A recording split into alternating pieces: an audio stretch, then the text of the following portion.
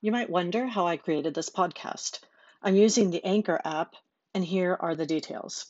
First of all, Anchor is free. You can record, flag, and edit your podcast on your phone or computer. And you know what's cool? Anchor will share your podcast so it can be heard on Spotify, Apple, and other places where you can listen to podcasts. Make money no matter how many listeners you have. Use the Anchor app to do everything in one place. Download the Anchor app for free or go to anchor.fm to get started.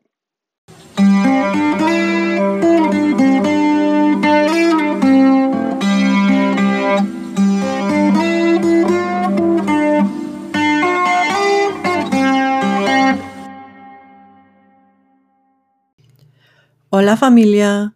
My name is Deborah Johnson Miranda, and I am your host for the My Be Budget podcast. I'm a money mentor and a budget coach, and I am here to guide Latino Gen Xers on their journeys to wealth and control over their money.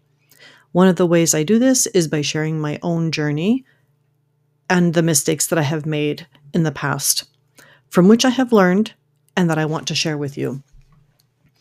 I'm an immigration paralegal, a caregiver, and a multiple income streamer earner. I am firm in the belief that it's never too late to start your journey and to take control of your money.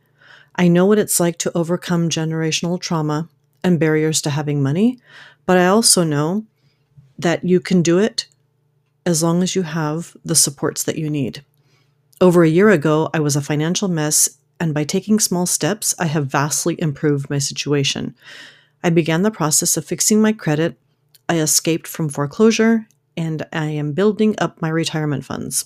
I've learned how to control my money, and I'm here to tell you that you too can control your finances no matter what your age.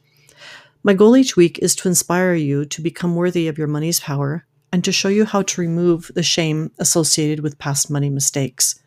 I add a dash of inspiration because half the money battle is mindset and overcoming so many barriers. Every week I end with a consejo about money or about something that I hope you think will help you as you begin the new week. This week I'd like to start off by talking about an issue that came up while I was listening to an interview with one of my favorite podcasters and money queens, Janice Torres Rodriguez of the Yo Quiero Dinero podcast. Without her, I wouldn't be talking to you today, so you can blame her. Anyway, she was being interviewed on Instagram Live about the need for people to feel and be powerful with their money, especially women of color. We need financial literacy like crazy. At one point during the conversation, I was reading the comments, even though I was supposed to be in class, and one comment made my ass burn, and I had to respond to this person. Someone, and I'm not going to mention gender or race, said that finance is universal, and therefore there should be no need to differentiate the dissemination of financial literacy between people of color and white people. I responded back that there indeed needs to be a differentiation because our needs are different in many respects. We have to overcome the otherness of immigration, both legal and undocumented. We have to overcome the trauma of generational poverty and the taboo over discussing all things related to money. Add on top of that, you've got racism, discrimination, banks that don't want to lend to us, landlords who won't rent to us, schools that don't educate us, and the end result is a perpetual cycle of poverty and a struggle to gain financial footing. Not every person of color faces these challenges, but many do. And when Black and brown people talk about finances, we listen. I really listen. We need those voices. They come from a place of wanting to share their knowledge with those of us who for too long felt like we couldn't be members of an exclusive club.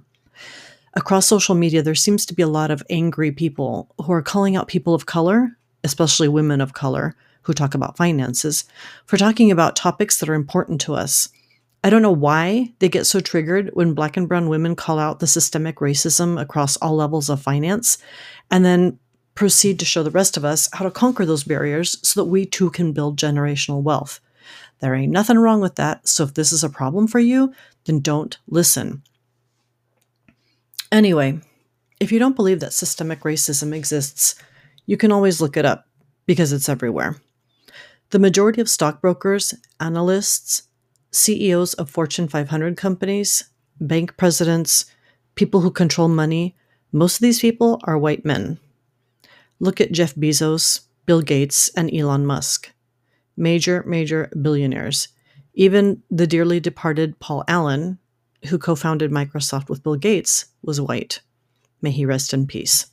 So don't tell me that there doesn't need to be a differentiation. But I do have an example of something that I remembered from last summer of stupidity in the banking industry. So not only has Wells Fargo, I hate Wells Fargo, not only has Wells Fargo been called out by Congress and fined by regulators for opening millions of fake bank accounts, the dumbass CEO, Charles Scharf, doesn't even hide his ignorance. In a meeting last summer with bank employees after the murder of George Floyd, he said, and I quote, "While it might sound like an excuse, the unfortunate reality is that there is a very limited pool of Black talent to recruit from." This was in response to why Wells Fargo doesn't have more Black employees. Really? He should join the Dreamcatchers Facebook group, which is full of Black women kicking ass in their personal and professional lives. No talent, my ass.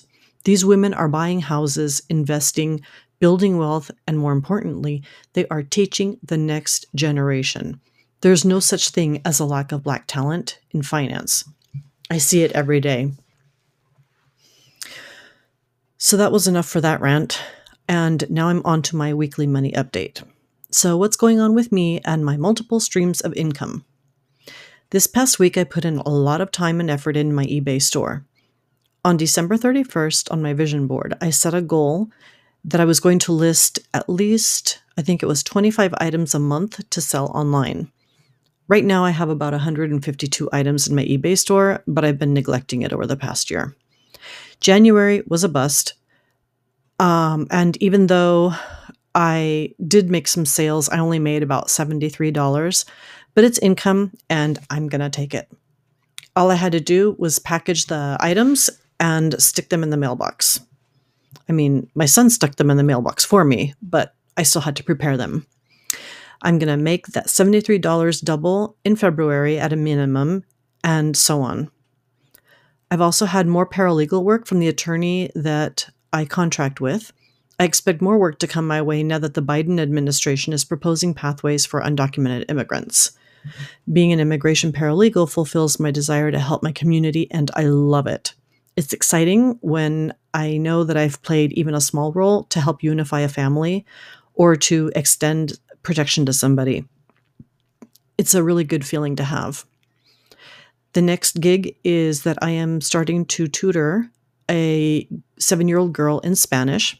On Saturdays, I'm going to be doing that because her moms want her to keep up with the language. The pandemic has made it kind of hard for her to keep up her skills, and she's been falling behind a bit. So we're going to work on that once a week. And finally, I have another client for budget coaching. This is bomb because this woman has been needing help for quite some time, and she has taken a huge step in getting things under control. So we're going to be discussing different plans, and we're going to have a meeting this week. Now on to the main topic of the week, which is the problem with Generation X. We are a problem, or rather, we have a problem, and it has a name, and that name is money, and it doesn't look good. Gen Xers are in our late 30s and early 50s. I'm going to be 51 in about a week. So I am, definitely Gen X. We're the generation of MTV, Iran-Contra, Reaganomics, big hair, and big shoulder pads, unfortunately. Somehow we got into the mindset of not having enough money saved for retirement. We've been diverting money to other things, and we carry more credit card debt than any other generation. We're maxed out, and we're struggling to take care of our children and of our aging parents, many of whom are baby boomers. In my case, I'm taking care of my mother, who's 87, and she is not a baby boomer. She is a member of the silent generation, which came before the boomers. I don't know why they're called silents, because if you knew my mother, you would not say that the woman is silent. But seriously, we do need to fix this. As our parents age, we're being forced to face our own mortality and the possibility of running out of money. And that does not look good for women because we tend to outlive the men. The stress of not having money for retirement or not having money to send our kids to college is getting us burned out, especially Black and Brown communities and other communities of color. And we are way too tired to gather up any resources to help, and this is causing major financial and health issues. The pandemic has made things worse. Even though we aren't running around as usual, taking kids to lessons in school or taking our parents to the doctor, or to their activities, we're facing an overall slowdown, and the stress of the pandemic, and in some cases not being able to see our parents, has been really hard. Taking care of our kids and finding ways to keep our parents safe has caused stress overload. We know that our parents are stressed because they can't go out.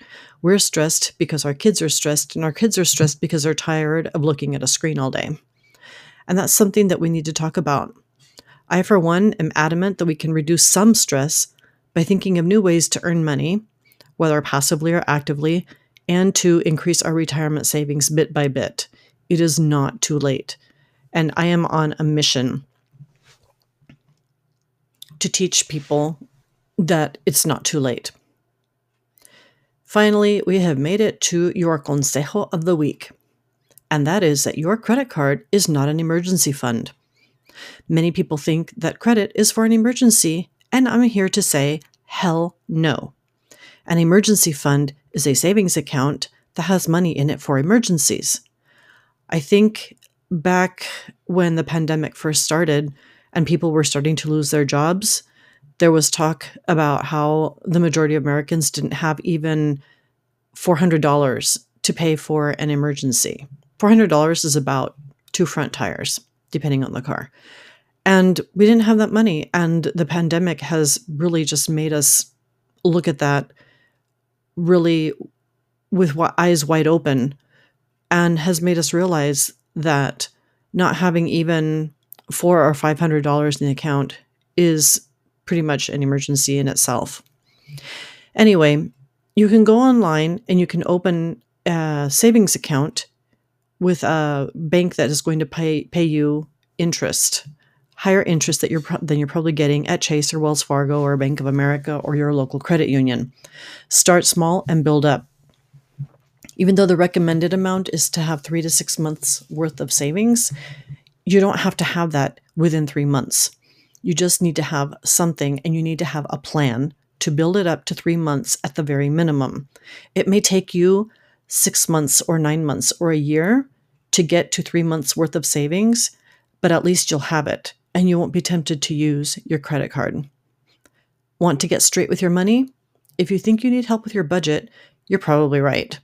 If you're looking for a budget coach or mentor, you can find me on Facebook, Instagram, or Twitter at MyBeBudget. Come back each week to the podcast to get an update on my financial journey, get tips on managing your money, get over the mental hurdles, and as always, you can have a consejo. If you enjoyed this episode, please leave me a review. Drop me a comment about what you'd like to hear about in the future. Until then, thanks for being here and have a great, wealthy week. Ciao, ciao.